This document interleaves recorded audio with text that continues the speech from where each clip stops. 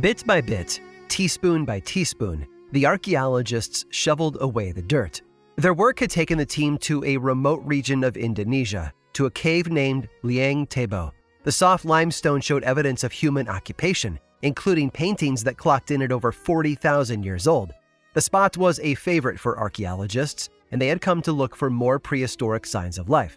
So you can imagine their excitement when they came across simple stone markers on the ground of the cave's largest chamber. They had an idea about what this might be, and slowly, methodically, and meticulously began to upturn the earth. At almost 5 feet down, they found it, an ancient grave.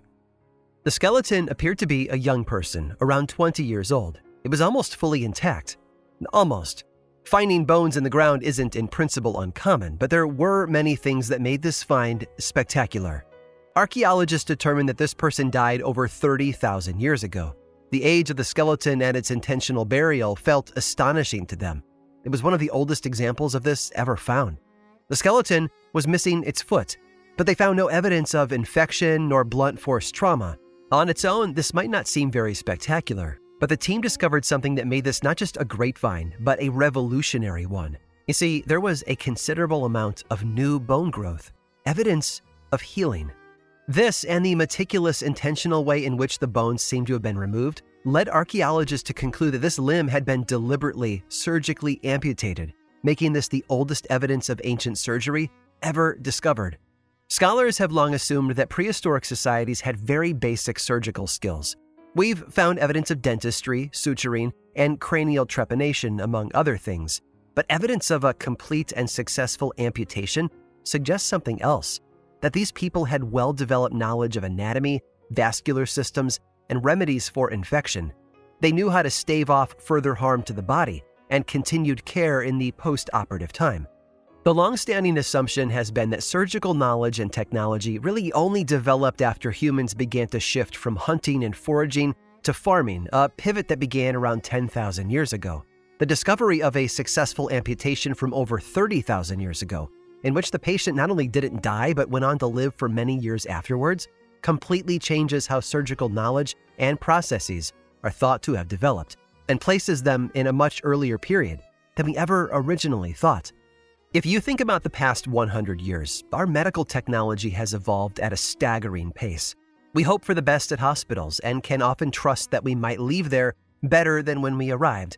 We revere doctors in white coats and defer to their best judgment and dexterous, steady hands. Many of us only have the vaguest idea of what goes on inside of our bodies and how all of the puzzle pieces are put together. We hope that they have a better idea than we do, but they haven't always. In fact, surgical amputation only became a norm within the last century. At one time, amputation would be done as a last-ditch effort to save someone's life. While it might, and often did, kill a patient, they most certainly would die if the offensive body part was left intact. The history of surgery is a long and fascinating one, chock full of curiosity and ham-fisted cleavers. It's been misguided at times, and totally astonishing in others, and with plenty of bloodshed along the way. I'm Aaron Mahnke, and welcome to Bedside Manners.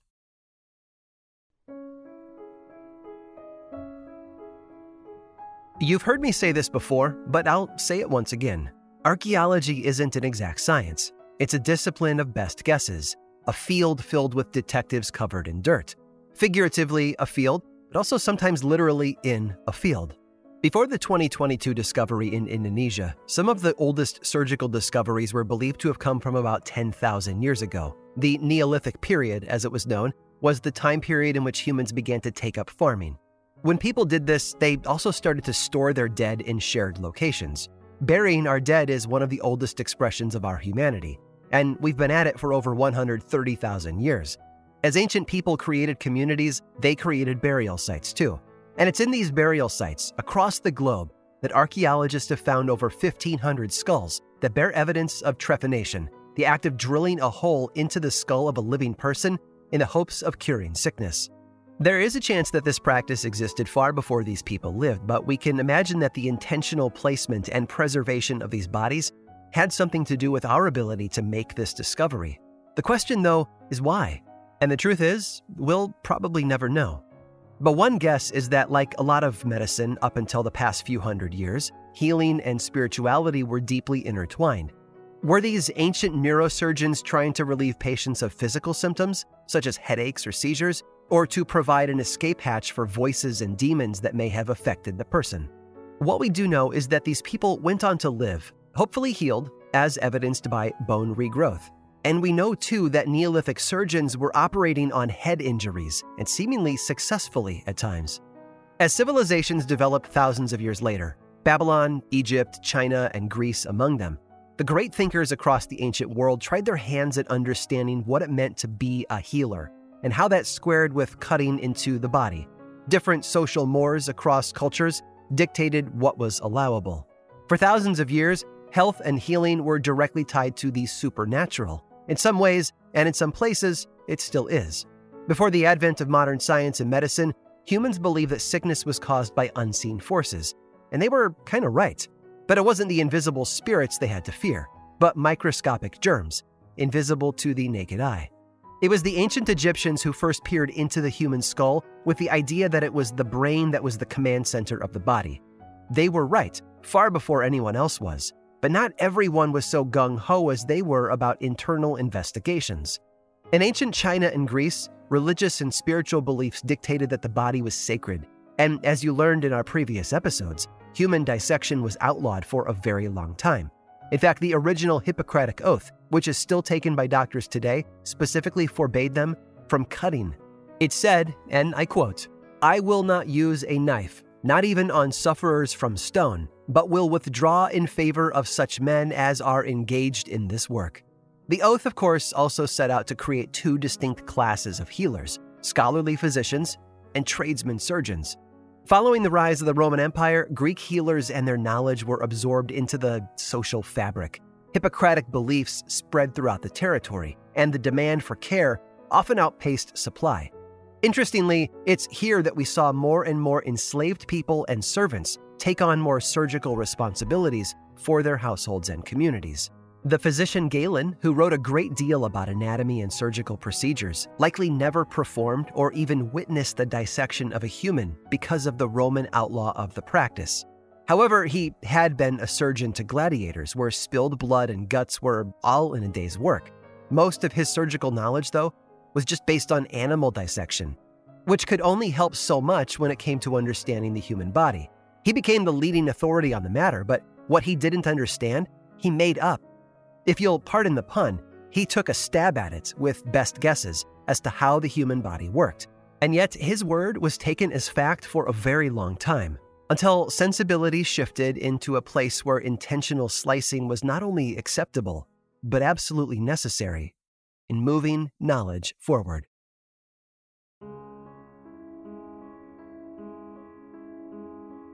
King Louis XIV would meet a bad end, but November 18th of 1686 wasn't going to be that day. That said, he was certainly in for a bit of suffering due to his other bad end.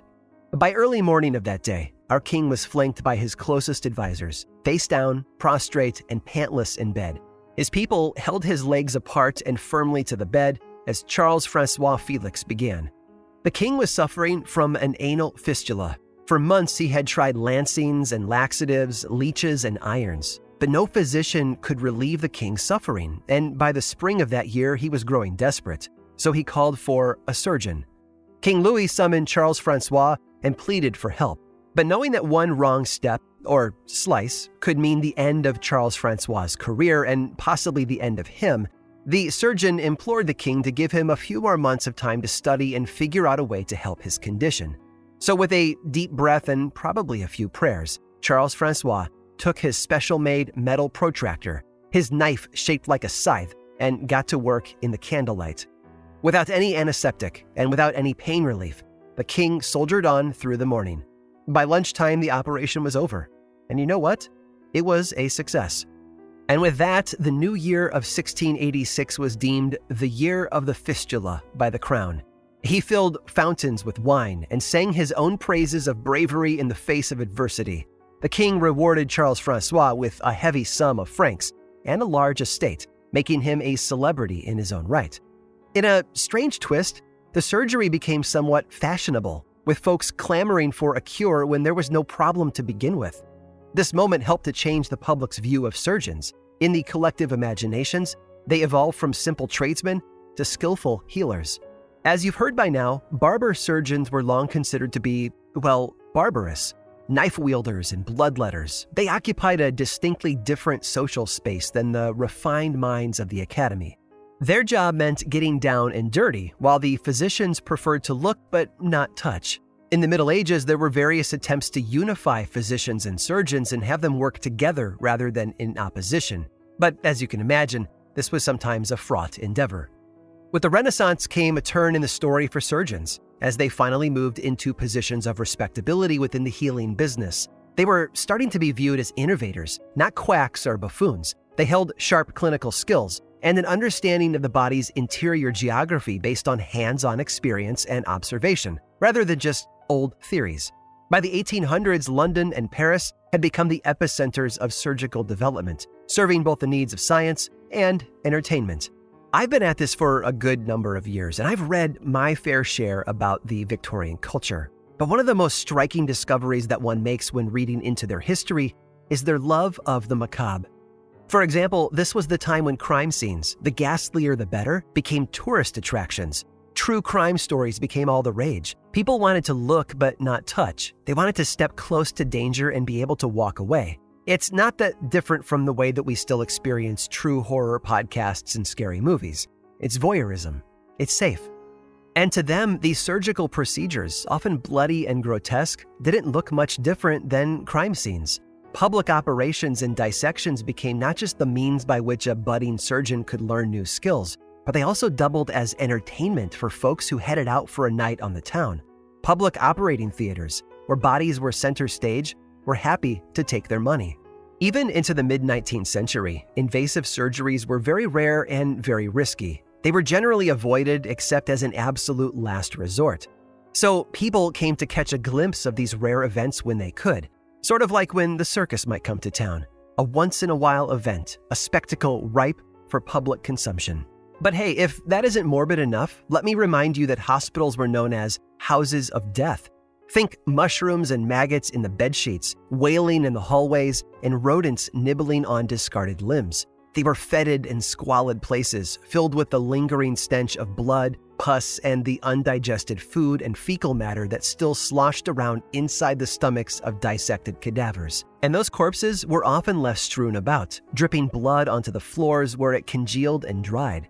Students and practitioners wore aprons that had been passed down to them by professors and former staff, which had never been washed. In fact, they were worn as badges of honor. And hey, if I've captivated you thus far, and maybe even ruined your breakfast, then there's one more surgeon you just have to meet, because he so very infamously cemented himself into the history books, for reasons you might find hard to believe.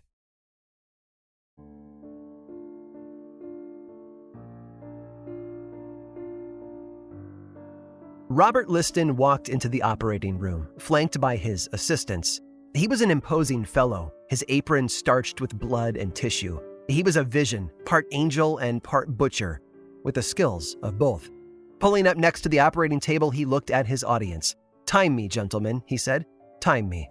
Then he made a cut. Screams filled the theater, and everyone looked on in rapt fascination. If history remembers the fastest gun in the West, it could certainly remember the fastest knife. With a custom-made amputation blade 14 inches long and 1¼ inches wide, Robert's amputation knife was also one of the sharpest. While his emphasis on speed may strike you as a bit reckless, it was an appreciated skill. His work, which also happened to be highly accurate, gave patients peace of mind at a time when anesthesia didn't exist. The shorter the suffering, the better. Standing at an imposing 6 foot 2 inches tall, Robert was a full 8 inches taller than the average Brit of his day. He was brutish and abrasive, vain and bombastic, but he was always charitable to the poor and warm to his sick patients. He was one of the very best surgeons of his time, with only about 1 in 10 patients dying on his table. Nearby hospitals weren't as lucky, with a mortality rate of about 1 in 4 cases. But although his patients came willingly, it doesn't mean that they stayed happily. The unlucky, or lucky depending on how you think about it, were often strapped to blood-encrusted operating tables, held down by attendants, and overcome with agony. He could amputate limbs in just a few strokes, in less than a minute. The hope was that the pain he caused his patients would only be a temporary state, and that they would go on to live functional lives. Until the 1840s, surgical practice remained a superficial art. Little could be done deep inside the body's cavities. As we've seen, surgery carried a lot of risks, even as it became a relatively more commonplace part of medicine. Robert Liston, though, would prove to be a cut above the rest. As a young man, he had come to London to study surgery and anatomy, before bouncing between the city and Edinburgh, Scotland. He was brilliant and provocative, prone to disagreements that severed professional relationships and made him rather insufferable to work with. Even so, he was ahead of his time. He found hospital conditions to be deplorable and, in a time before germ theory, worked toward cleanliness. He was adamant about clean, simple bandage dressings and washing sponges and surgical tools. He had returned to London in 1834 as an instructor at one of the new teaching hospitals, playing a major role in the transformation of surgery into a modern specialty. His staff was small and money was thin, but here he saw the opportunity before him.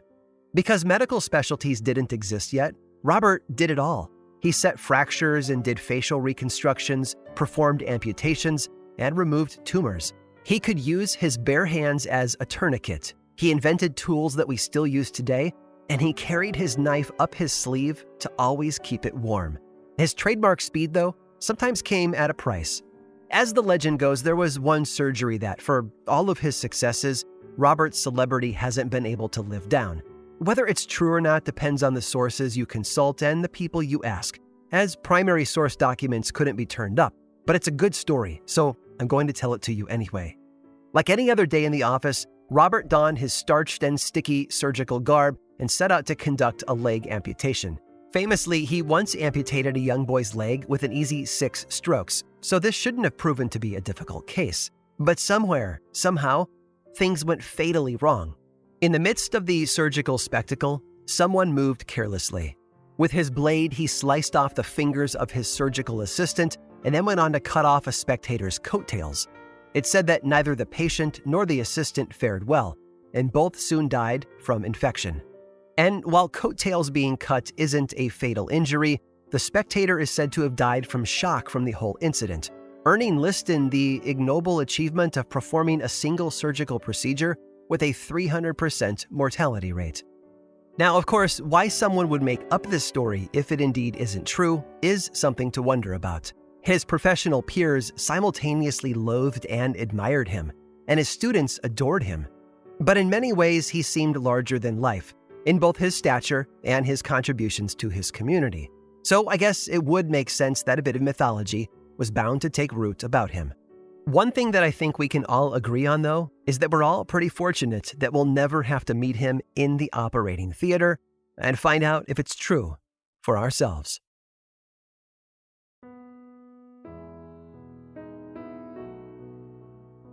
Robert Liston brought speed to the surgical tables at a time when that skill was paramount. But soon there would be something else that would usurp it, rendering his trademark clip unnecessary. For thousands of years up until this point, we had been working through gradual stages to arrive at a place where surgery could be both safe and painless. First, we had to understand the body's anatomy. Then we had to learn to control bleeding. A third point arrived around 1846 when we learned to control consciousness. Anesthesia had arrived in Europe under Robert's watch. As history tells us, the winter of 1846 brought with it a patient by the name of Frederick Churchill.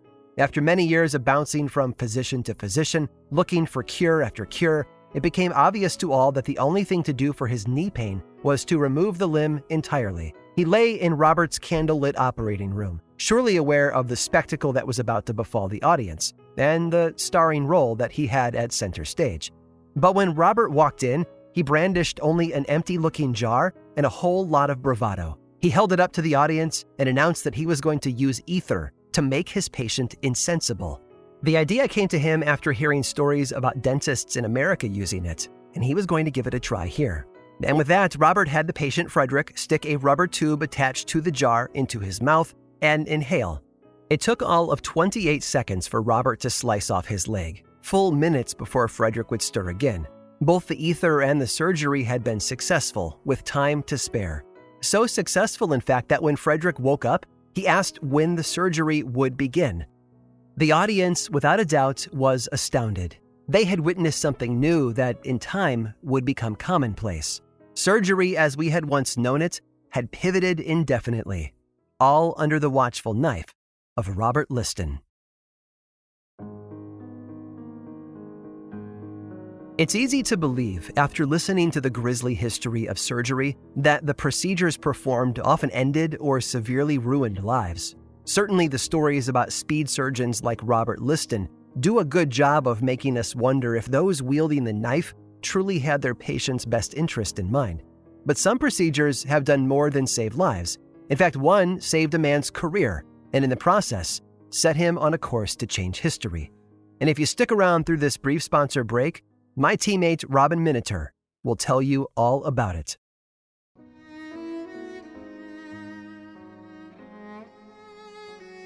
Alan Shepard thought his career was over.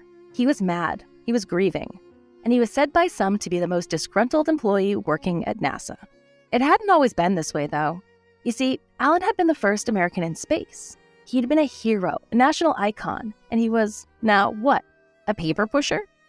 Sitting at his desk as the new chief of the astronaut office, Alan couldn't help but feel like he was now just riding the bench. He had been one of the original 7 astronauts in Project Mercury before he fell out of ranks. Alan had been reassigned after it was determined that he was no longer fit for flight. The problem, you see, was that Alan was found to be suffering from something called Meniere's disease, an inner ear problem that causes dysregulation and balance. It's known to trigger spontaneous bouts of vertigo and tinnitus, attacks which left Alan dizzy and vomiting. You can imagine how catastrophic this might be for somebody piloting a rocket. But he had heard of a new procedure that might be able to cure him, and he found a doctor in early 1969. He had decided to go to Los Angeles and chance the surgery in the hopes of salvaging everything that he had worked for. Scientific testing to determine if a procedure is going to be effective is a pretty murky business. There's conflict between the ethics of research and the ethics of clinical practice. The former balances benefit and harm at an individual level in the hopes of serving the broader good. Medicine's Hippocratic Oath fundamentally does not condone causing harm, however minimal it may be. The problem, then, is that medical practitioners can't know if something is going to be effective until it's been subjected to scientific testing. And if a treatment becomes commonplace and people believe it to be effective, the medical professionals are sometimes worried that conducting tests to see whether or not something might indeed be effective will deny patients potential help should it be shelved. The important thing to note here is the necessity of belief on the part of the patient that something might be effective. Time and time again, those in medicine have run into what's known as the placebo effect. For whatever reason, it's been found in double-blind trials that even the theater of pills and procedures seems to alleviate chronic ailments. There is a perceived effectiveness, either on the part of the patient or their doctor, that is undeniable, though it's all subjective. Alan arrived in Los Angeles ready to be operated on. His surgeon placed a tiny silicone tube at his ear, allowing excess fluids to drain if need be.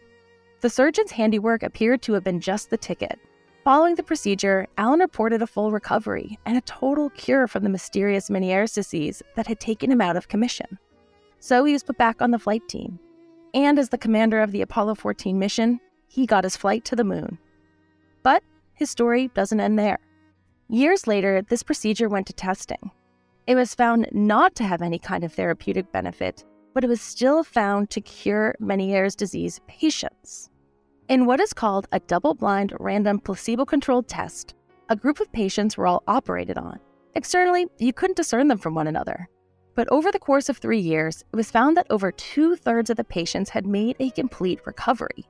Both of those who had the real procedure and a placebo one healed, suggesting that the procedure is essentially meaningless. It's possible that Alan's cure was in the belief that he would be cured. But this is indeed a slippery slope of logic, as one can quickly come to blame someone for being sick. But the mind is a powerful tool, and we can all wonder if believing is the key to healing, perhaps just as much as the salves and the knives. As we've seen in prior episodes, things that we know to be somewhat harmful, such as bloodletting, were believed to be therapeutic by practitioners and their patients. And in the century since leeching fell out of fashion, we've seen placebo remedies come and go. One scholar made a great suggestion, that with every operation, the surgeon should ponder whether the patient has been healed because of the surgery, or in spite of it. Grim and Mild Presents Bedside Manners was executive produced by Aaron Mahnke and narrated by Aaron Mahnke and Robin Miniter. Writing for this season was provided by Robin Miniter, with research by Sam Alberti, Taylor Hagerdorn, and Robin Miniter. Production assistance was provided by Josh Thane, Jesse Funk, Alex Williams, and Matt Frederick. You can learn more about this show, the Grim and Mild team, and all the other podcasts that we make over at grimandmild.com. And as always, thanks for listening.